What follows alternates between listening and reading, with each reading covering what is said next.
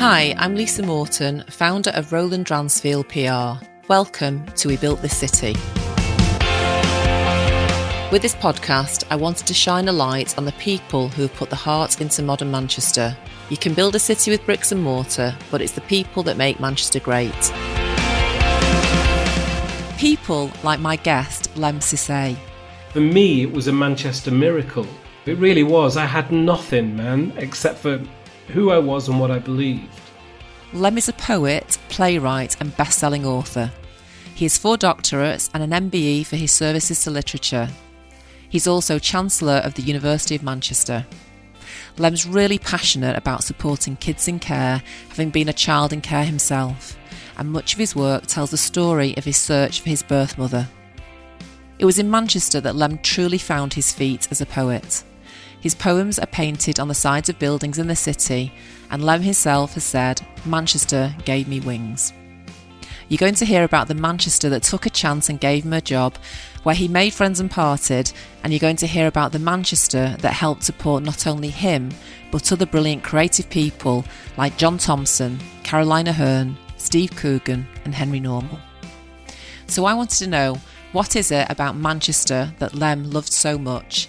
And what is it about Lemn that made Manchester love him back the same?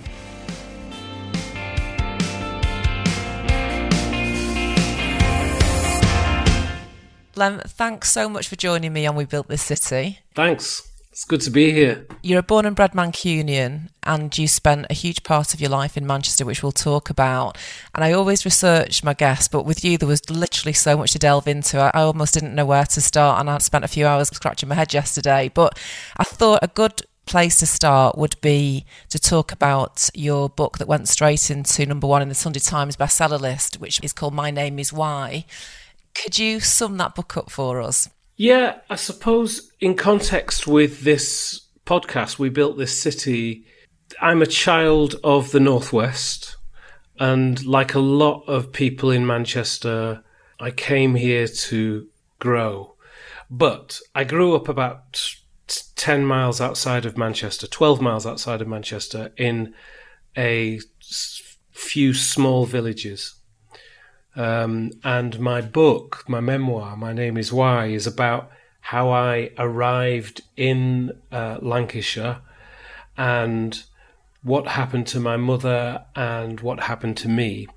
I was brought up in children's homes. I was fostered for the first 12 years. And the book is all about that, really.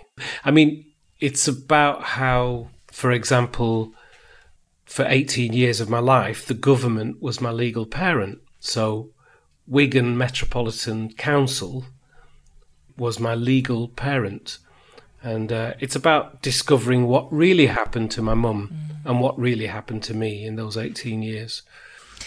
It's absolutely heartbreaking to read that story. And the thing that really impacted me was the fact that you didn't know that your mum had actually written to Wigan to ask if she could have you back, and she'd been told that you were doing fine and that wasn't going to happen.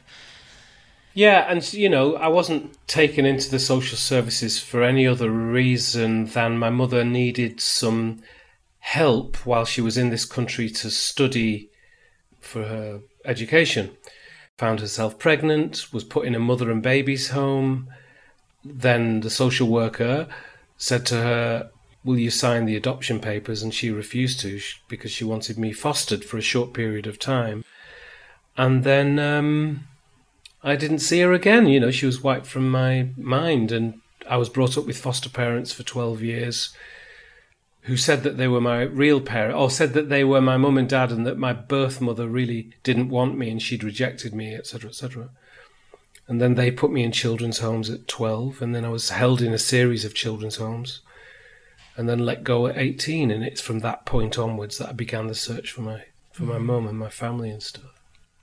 And what I then can't get my head around is that you had new foster parents, but then they decided that they didn't want you, and so that was another rejection. Lisa, I think the deceit was that they had told me that they were my mum and dad forever, and that this was my family, and they taught me to say mum and dad. I mean, I didn't have words when I went to them. So that was the thing that was wrong. I kind of understand that they had their own problems. It's just that they couldn't admit to them. So the foster child became the fall guy for what were some quite serious problems in their own family and with their own development. Essentially, they were naive. There's a saying, which is, it's ironic actually, but it's, the road to hell is paved with good intentions. They had good intentions, their intentions were to help somebody. But the reality didn't stack up for them. The reality didn't stack up. No. It's interesting because my ex-husband, who's the father of my 2 amazing kids, he found out that he had been adopted at birth, and like you, his name wasn't the name that he'd been given. And he also found, probably at a fairly young age, that his adopted parents weren't that keen on him either, and were quite vocal about the fact that they made the wrong decision, and he lived with that. Oh God, with that's it just in his cruel. life. And he didn't then go and try and find his birth parents because I think he just couldn't face a possible rejection again by them. So I understand very much about having to find out, or not knowing who you are, and trying to, your journey to find out who you are. A lot of adopted children have problems with their parents, but let me just put this out there. A lot of children have problems with their parents. It equates the same way. However, in your ex's case, the crime really is to say, we've made a mistake. That invalidates or tries to invalidate the child's experience, It really does sort of inject a sense of insecurity right at the heart of the person who's been adopted. Because I do believe that adoption is, an adopting parent is a beautiful thing. And exactly the same as a birth parent, to be honest. As a birth parent, each child is different. Well, if you adopt a child, that child is different as well. So there you go. And I know too many successful adoptions to think that it doesn't work. Yeah. But to instill in a child that there is something intrinsically wrong with them, that you didn't want to do it in the first place, is, I think, one of the cruelest things that one human being can do to another. I really do. And that's something you do take with you for the rest of your life, whether you... Well, try Lisa, therapy is a great thing, and it's the best thing I ever did. And I don't mean to sort of build a house of cards around your own failings, but I do mean therapy is a way of exercising yourself, as in physical exercise. It's a mental exercise in looking at some of these horrible gifts that we've been given of deception and lies from parents. And again, that's not something that's unique to an adopted person or a fostered person, as I was. What was your experience when you realised that day when you got your birth certificate and you saw that your name wasn't Norman, it was Lemn? How did that impact you?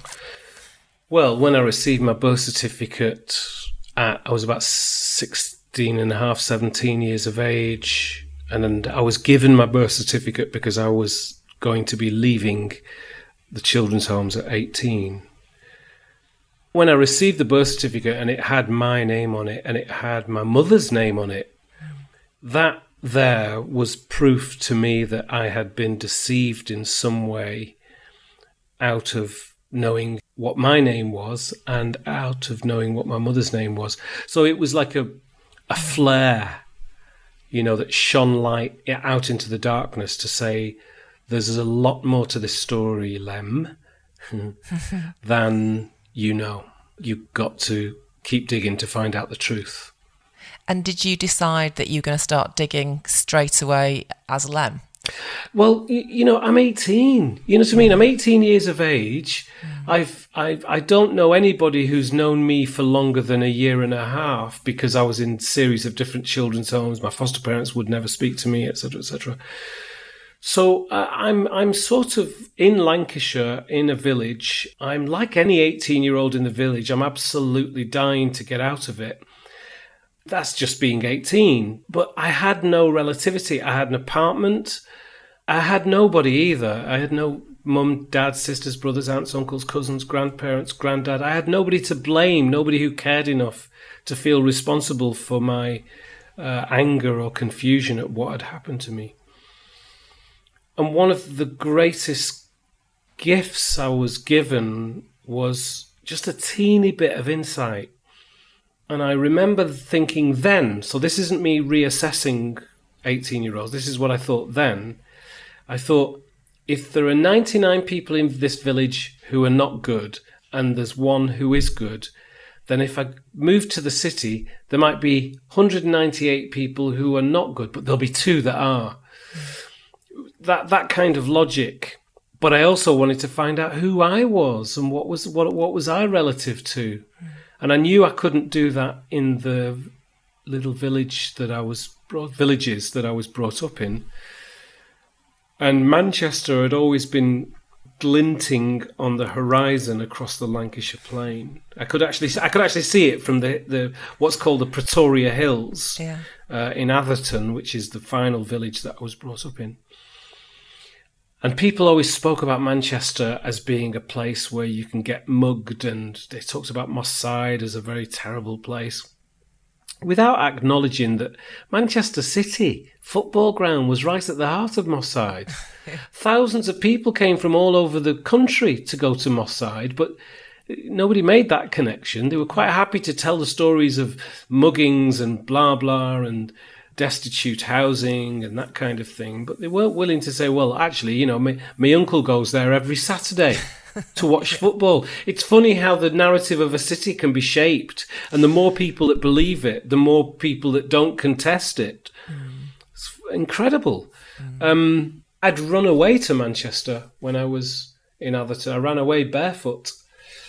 Gosh, did you? Yeah. To Manchester. I remember I slept outside of, it wasn't Murray's Records in Moss Side, there was another record shop, and I slept outside of that.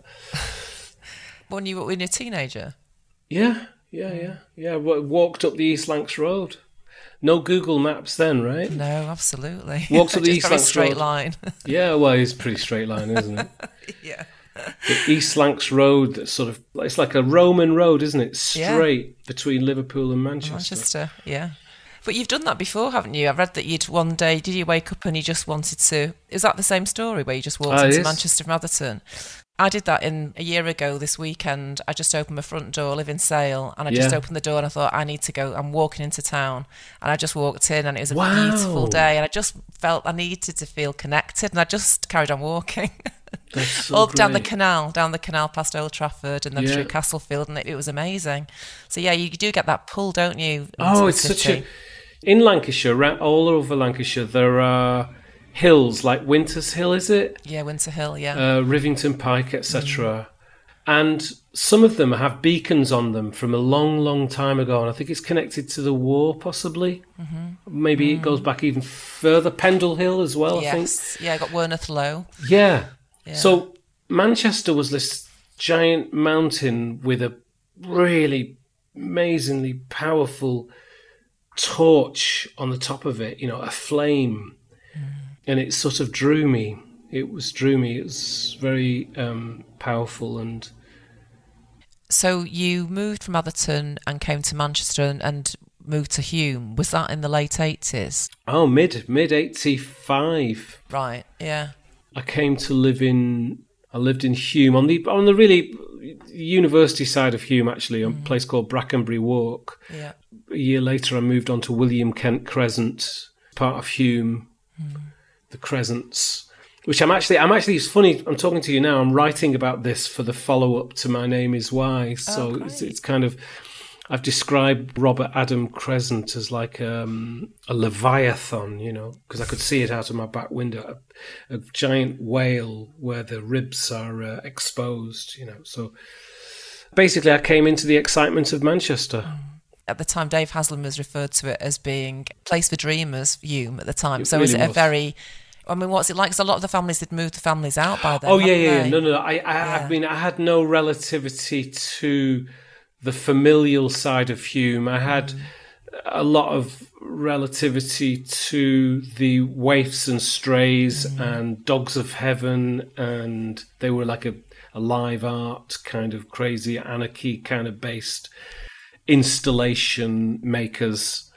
And there was the Kitchen and Chris Jam. There was blues dances, like bars in Moss Side and, well, houses actually that became parties. And there was the Reno as well. I went there a few times, and you just got a sense in Hume in the mid-'80s, and, you know, there are other places that probably do this now, but you just got this sense that you were somehow tuned into the city. So anything that was happening in the city that was good, you would know about. You'd know about the right clubs, the right bands that are coming, etc., etc. And you'd sort of go outside of Hume to the Ritz to see a live band, or, you know what I mean? And you could walk home, or to the Hacienda.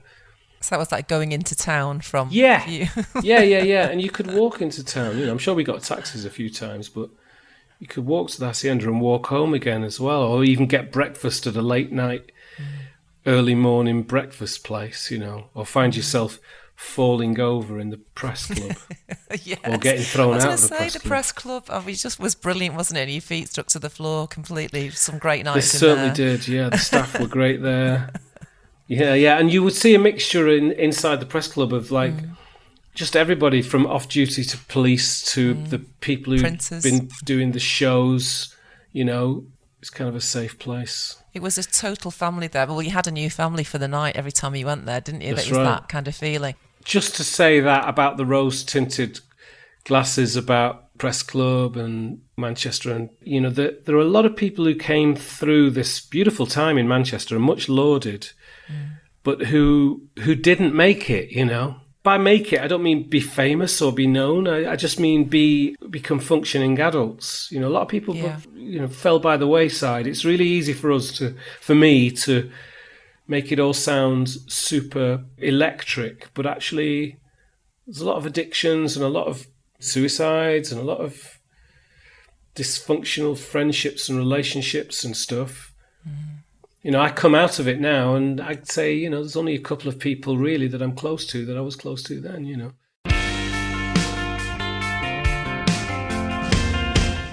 Lemn, were you then part of that Manchester family with this, like John Thompson, who's on the podcast, Caroline Aherne, and that, you know, Henry Normal? That must have been a brilliant time to be in Manchester.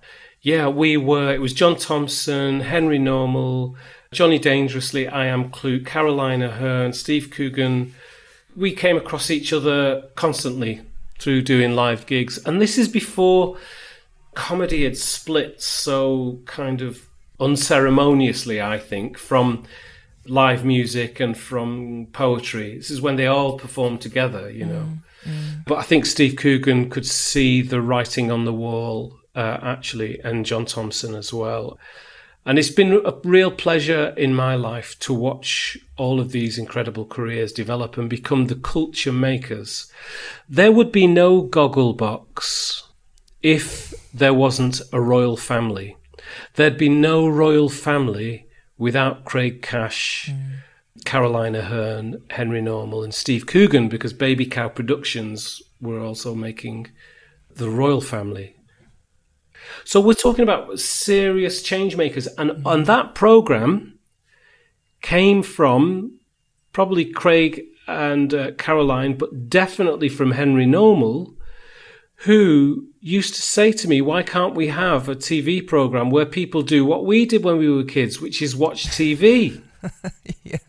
That's what the royal family was. And then when they made it, there must have been a lot of people saying, well, I'm not watching people. I remember people saying that. I'm not watching people watching TV. But they did. Oh, and, you know, I mean, look what we do now with Gogglebox. It's one of the most popular TV shows, isn't it? But Absolutely. That royal family was incredible. I'm from Salford, and everybody in Salford, that was just like looking into a Salford living room. It was so relatable. It's one of the favourite programmes of all time, The Royal Family. Yeah. And Caroline Aherne, I mean, what a loss, because she was my absolute heroine. I thought she was amazing. Yeah, and we talk about, actually, it links because Caroline struggled with alcohol. I think she said it, you know, it's not, I'm not exposing anything there. And not that that is the reason that she passed away, actually, but the quality of life that she deserved, a lot of the time she didn't feel like she had it. But for me, anyway, to watch these incredible luminaries, peers, you know, just go on to just hit right at the heart of popular culture, right to this day, you know, to this time with Steve Coogan, right to this day, is a joy. You know, and then to watch Johnny Dangerously from I Am Clute, you know, rise up with I Am Clute, and then to see your elbows, you know, and to just look at Noel Gallagher and Liam and what they did at that time. And so you had all parts of culture all happening, like a major, major firework display. You could almost put your hand on the ground and hear bass lines from the night before, you know, and feel them. There really was something, and it's good to look back at, because I didn't know at the time. And it's such a legacy, isn't it? Completely. I'll tell you who knew Tony Wilson. Yeah. He knew what he was creating. It's only afterwards that I realise, you know, he was so good to me, man. He got me on so many things. His talk program, where he was doing a talk with a live audience, Another Side of Midnight. Yeah. He had me on that a couple of times. Face to Face, he did this one interview, which I've just recalled actually on a BBC documentary about me, that he did that. And I didn't know at the time, did I? And I often thought of, this big shot guy's... No, I didn't think it was him. I thought it was his company, and he was, quote, just the presenter. Right. But it was never the case. So much. Yeah, and I used to watch that show on a Friday night. And everybody on the podcast pretty much says amazing things about him, but also that he did touch so many people's lives, and he was such a facilitator, wasn't he? Yes, he was, And you talked about, your first book of poetry, which you published yourself, didn't you? Paid for. Was it by Cleaning Gutters? You managed to... Yeah. Cleaning Gutters in Atherton. Great story. Yeah. Aswad Gutter Cleaning Service. And I think Tony mentions it actually in that interview with him. I think so. Yes, yeah. Does he? Yeah, I think so. In the BBC documentary, Alan Yantob, yeah, definitely. Because it made me laugh, because I had a car washing round from 8, and I never got any more pocket money after that. So I cleaned cars, and you were cleaning gutters. That book of poetry you said was your bridge to Manchester. Yeah, what did you mean by that? Yeah. Well, I brought it to Manchester. I did my first reading because of it at the Abercrombie Cooperative in Moss Side.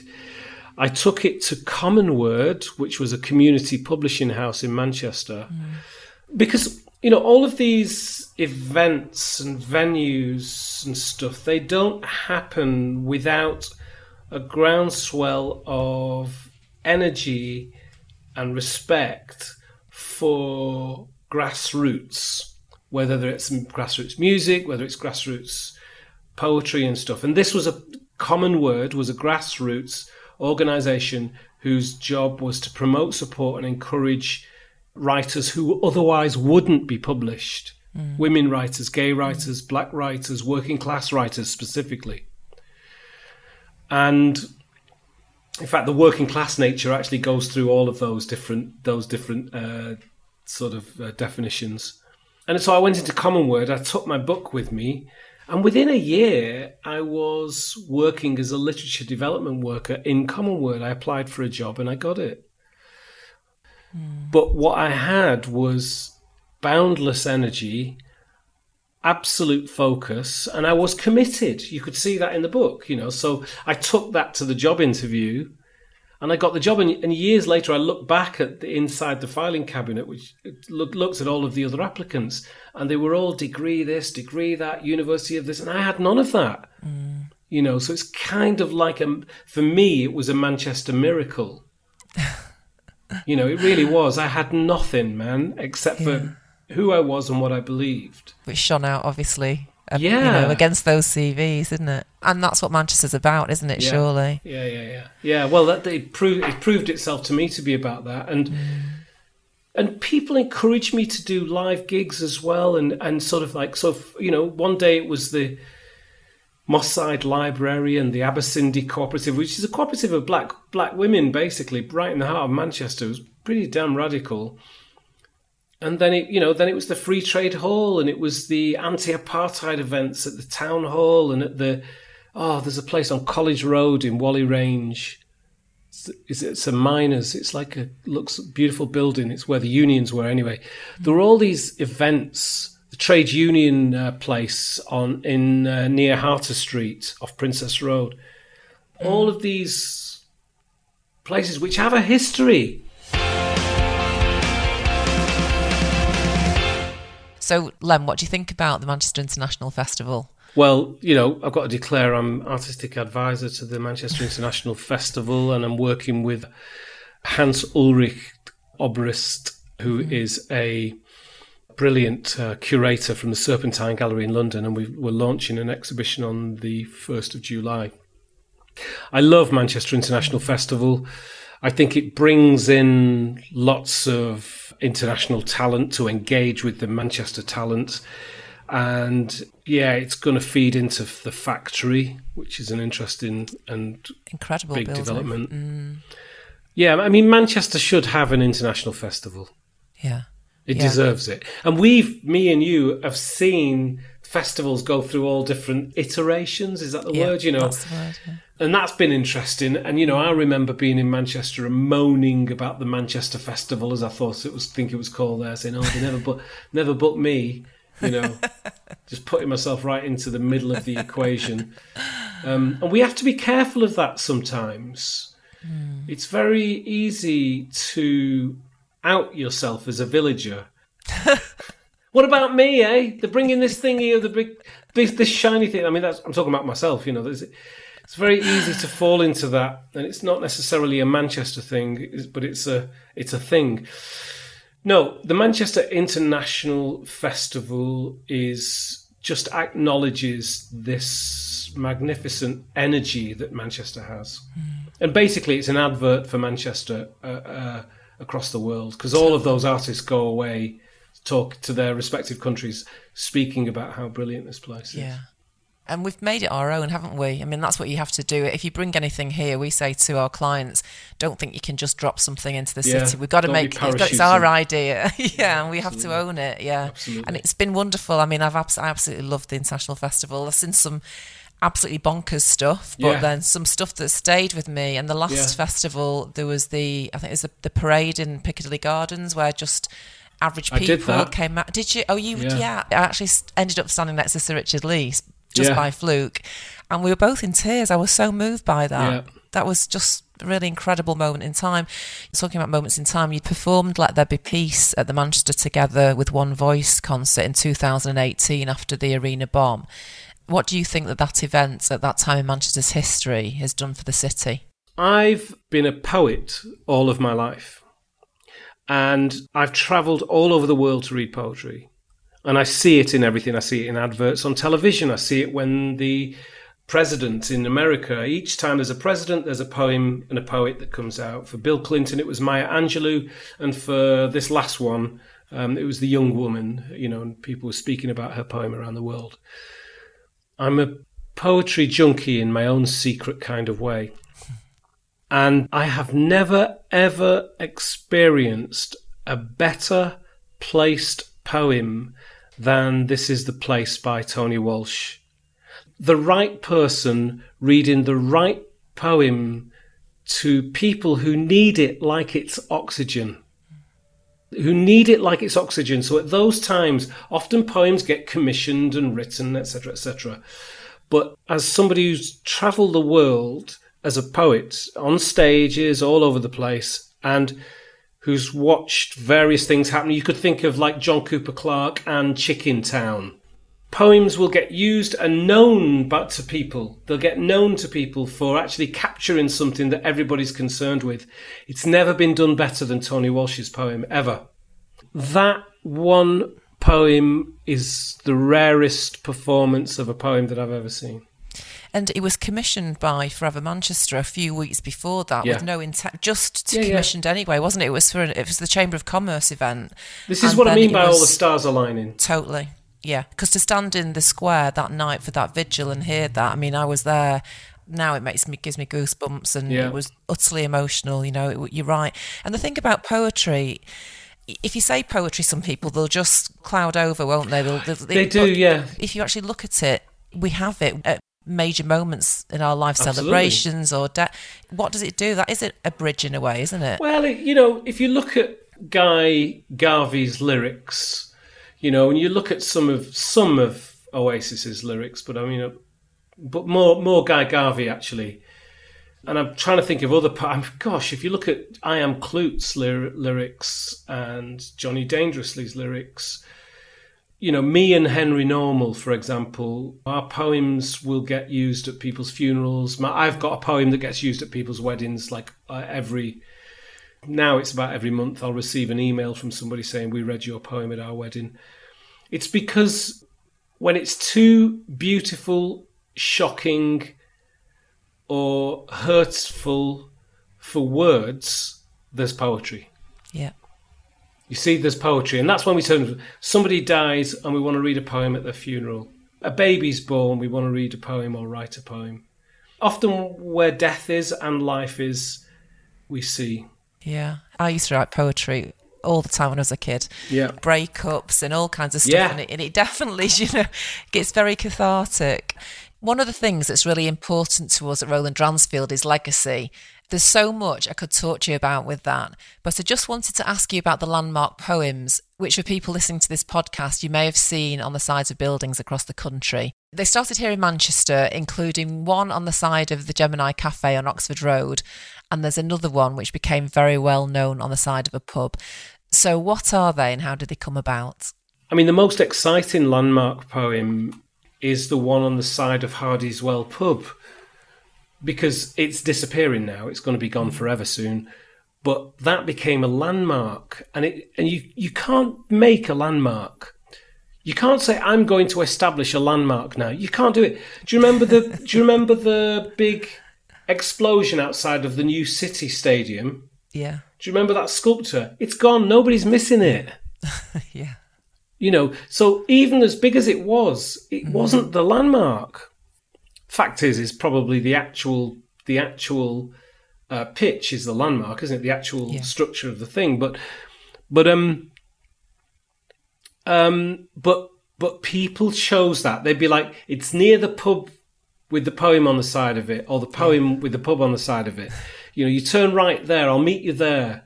And they would have a relationship with it as they come down that Oxford Road there,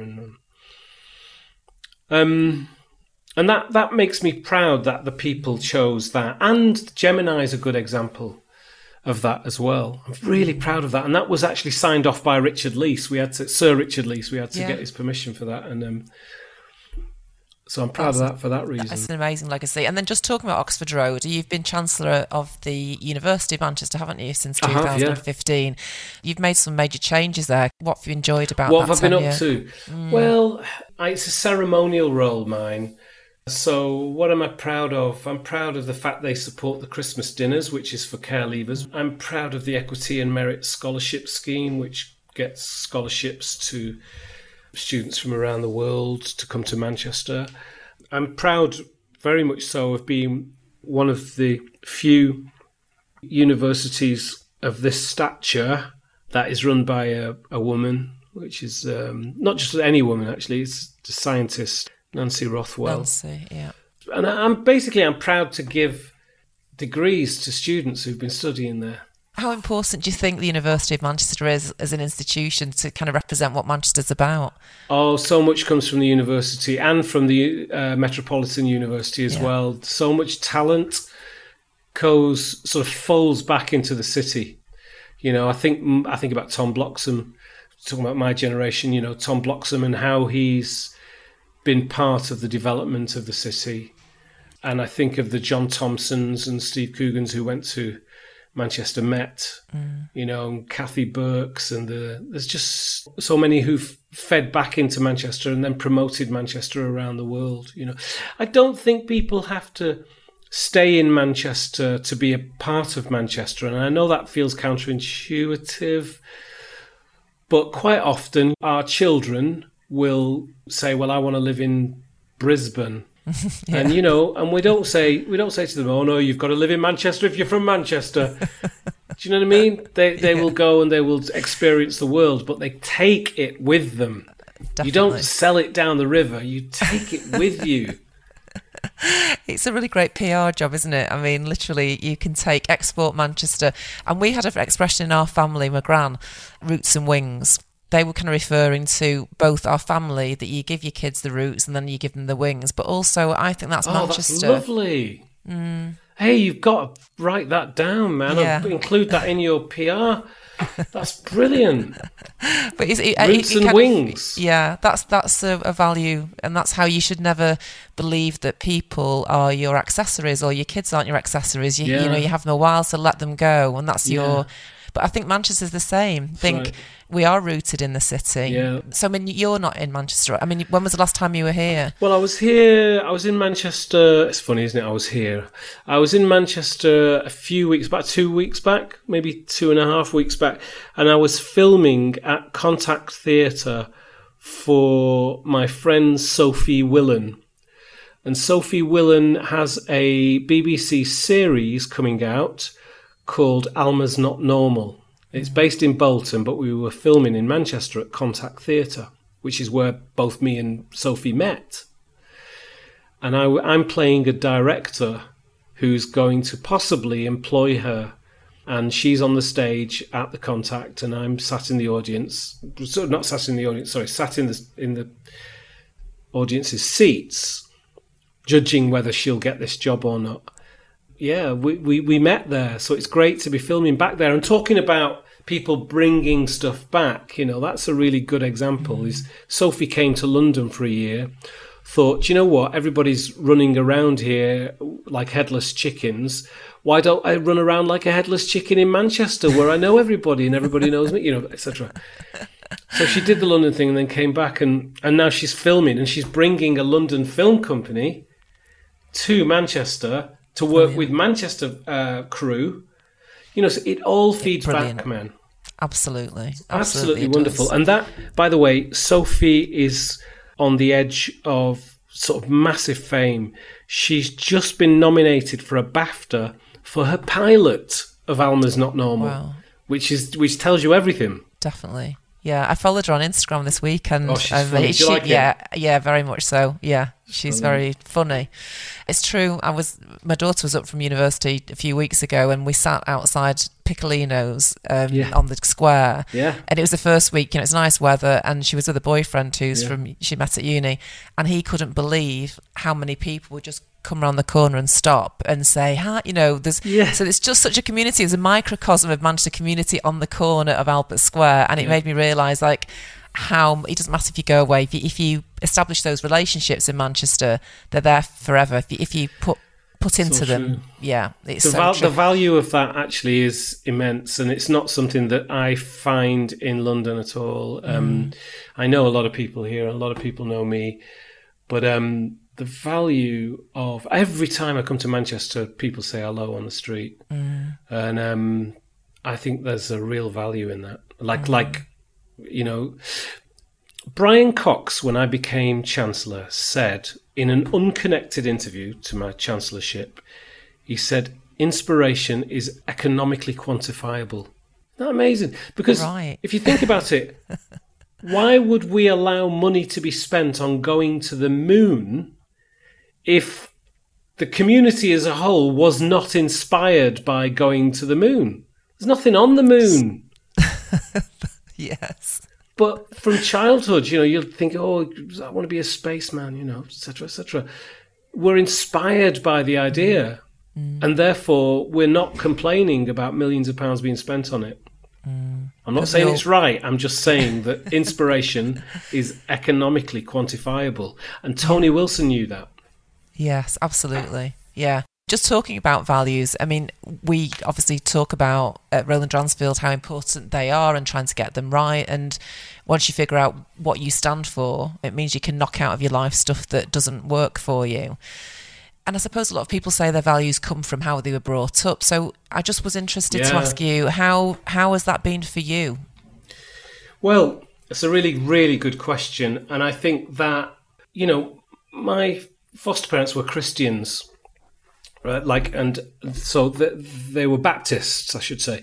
So there was a really strong sense of right and wrong from my earliest period of life. If you imagine the way people talk about the Catholic religion as being one where knowing right and wrong is important, admitting your guilt is important, etc., etc.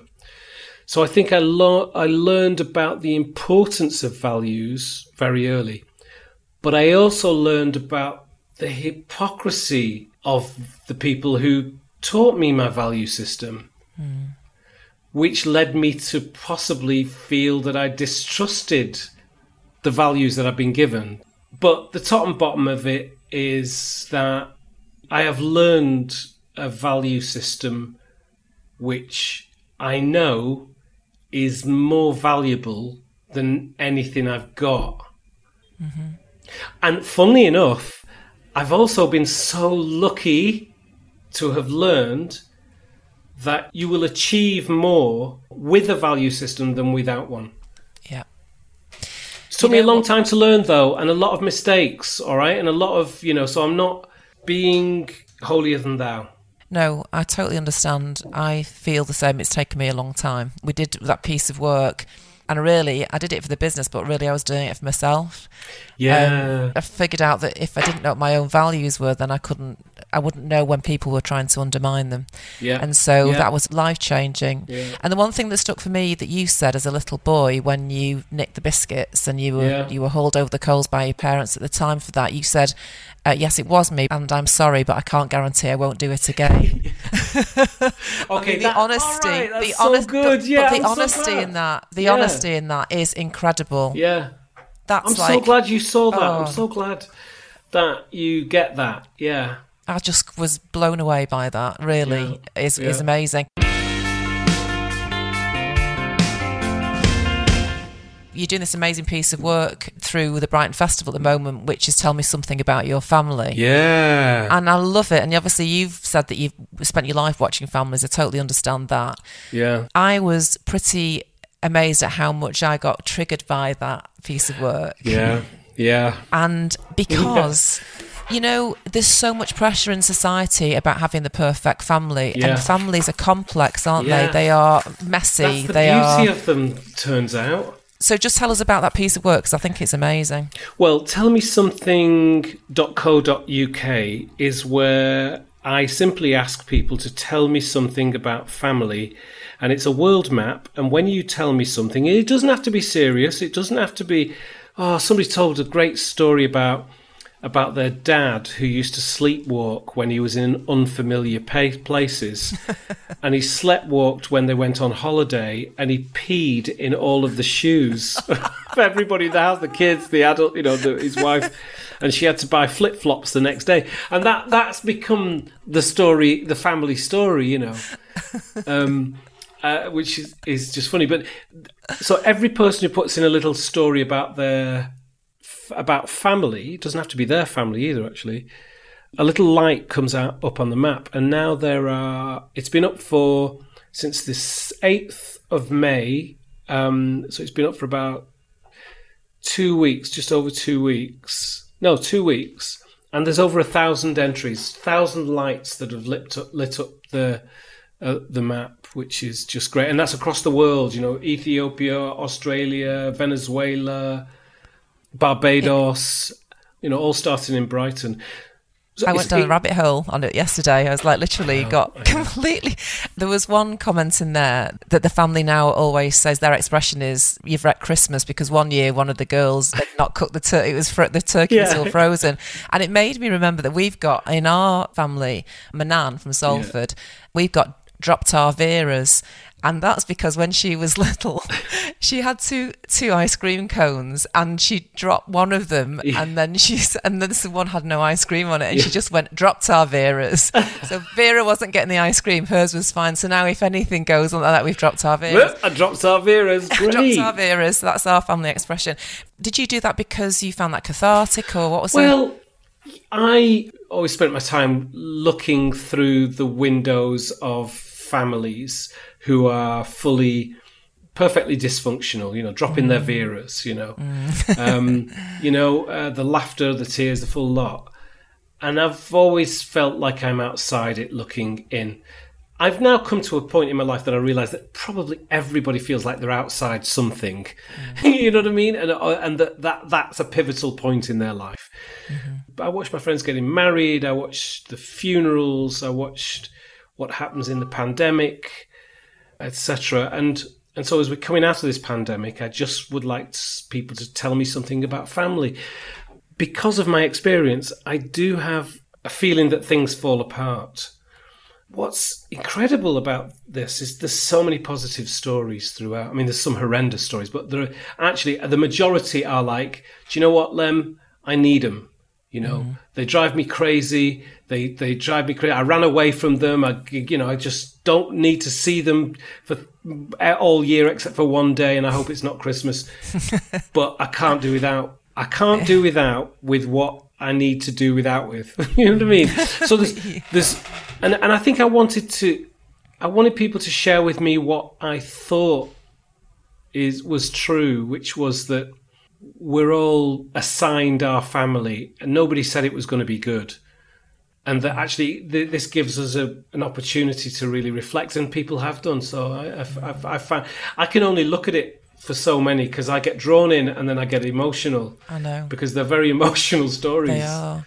Do you know what? It was a bit life-changing for me, actually, yesterday when I started to have a look at the site, because I struggle with families too. We've got a very small family. My two kids have got no cousins. There's no... And then my dad left my mum out of the blue in 2003 overnight. It was the biggest shock. She was devastated. But I had two kids under, two babies really. But even as an adult, to be abandoned in that way by your dad, ultimately he's got another family.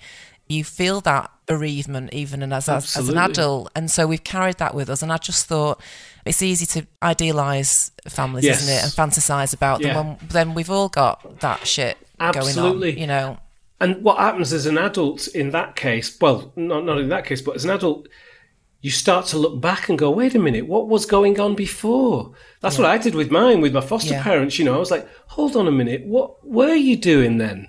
How committed were you at this point? And things start to fall in place and you get this other memory, non-memory. You know what I mean? You get this other relationship with your past, and that's traumatic. I mean... Totally. And then I noticed that you'd said... it's the end of the documentary, and you said that you realised as big as the story was for you with finding your mum again, that wasn't necessarily perfect. That was a complicated... God, no, finding my mum, You'd expect maybe that you'd fall into her arms, but by that point, lives are complicated, they're complex, aren't they? Of course, and mothers are complicated and have held themselves against the storm that's raged against them for so long. Yeah. And then suddenly, they're in the calmer years maybe. My mum was in her 40s when I met her. Her children were in education, etc. And I turn up all sort of like, all right, can you explain yourself to me? And that's a really threatening thing for a child to do to the parents in any way. Just quickly, let's talk about your foundation, because I know that's a really important piece of work for you, isn't it? Yeah, the Gold from the Stone Foundation support the Christmas dinners, which started in Manchester, effectively. And they're Christmas dinners on Christmas Day for people who've been in care, but who've left care, who are between the ages of 18 and 27. And it happens on Christmas Day. They have a Christmas dinner on Christmas Day. And our sole job is to get them presents, great food. By the way, one of the chefs that we had for years was from Manchester City and Manchester United, because they use the same caterers, the same chef people, I mean. So he used to give up his Christmas Day just to come down to get the Christmas dinner ready. It's brilliant. And he'd come down the day before on Christmas Eve and on Christmas Day. What a guy. Yeah. But that's what it is. That's what the city's about. You know what I mean?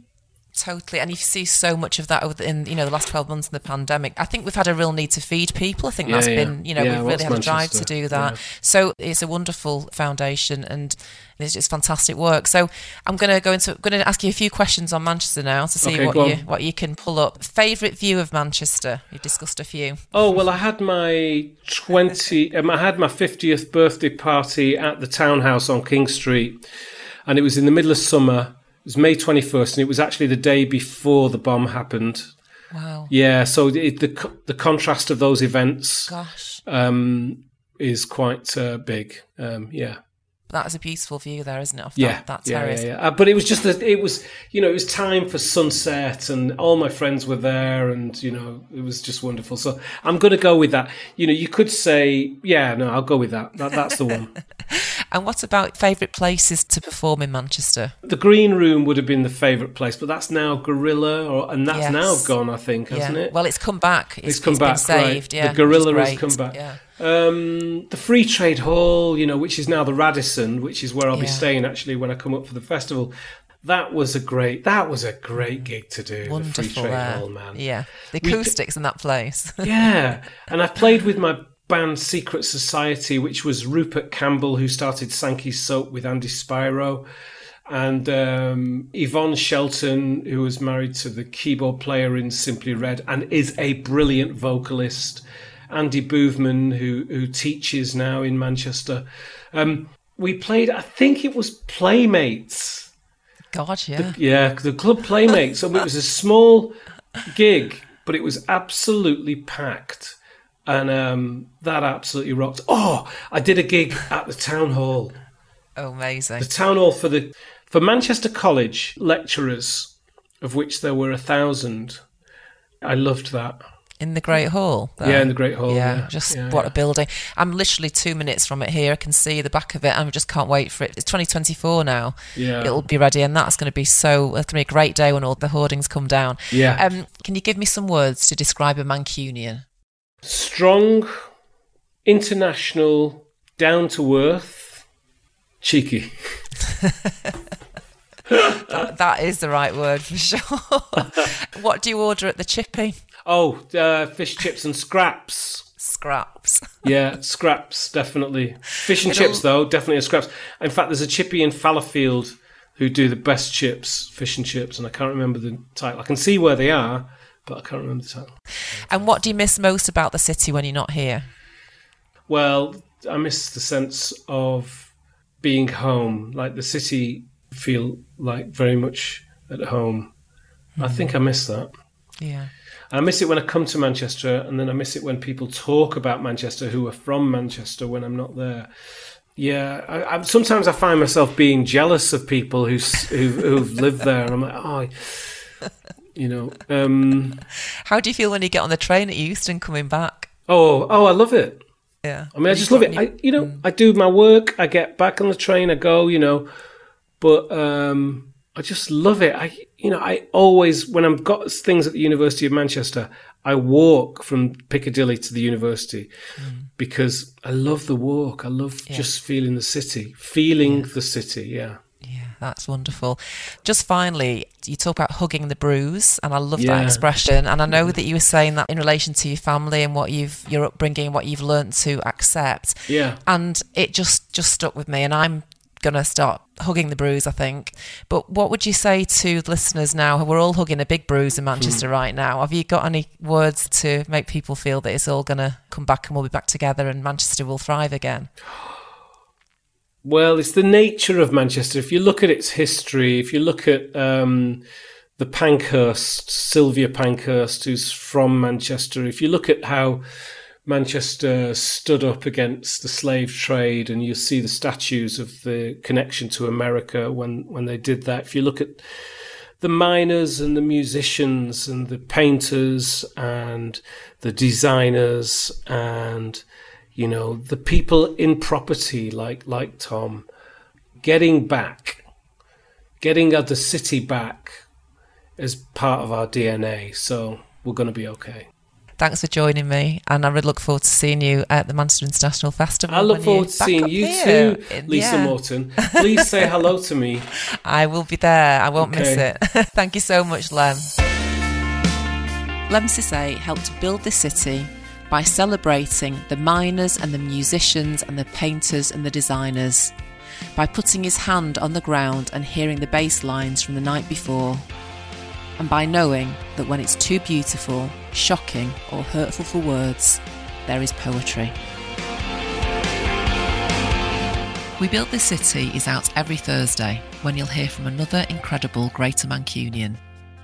If you want to find out more about how you can work with us at Rowland Dransfield to improve your relationships, build your values and leave a legacy, then head to rdpr.co.uk or give us a call on the number we've had for the past 25 years, 0161 236 1122.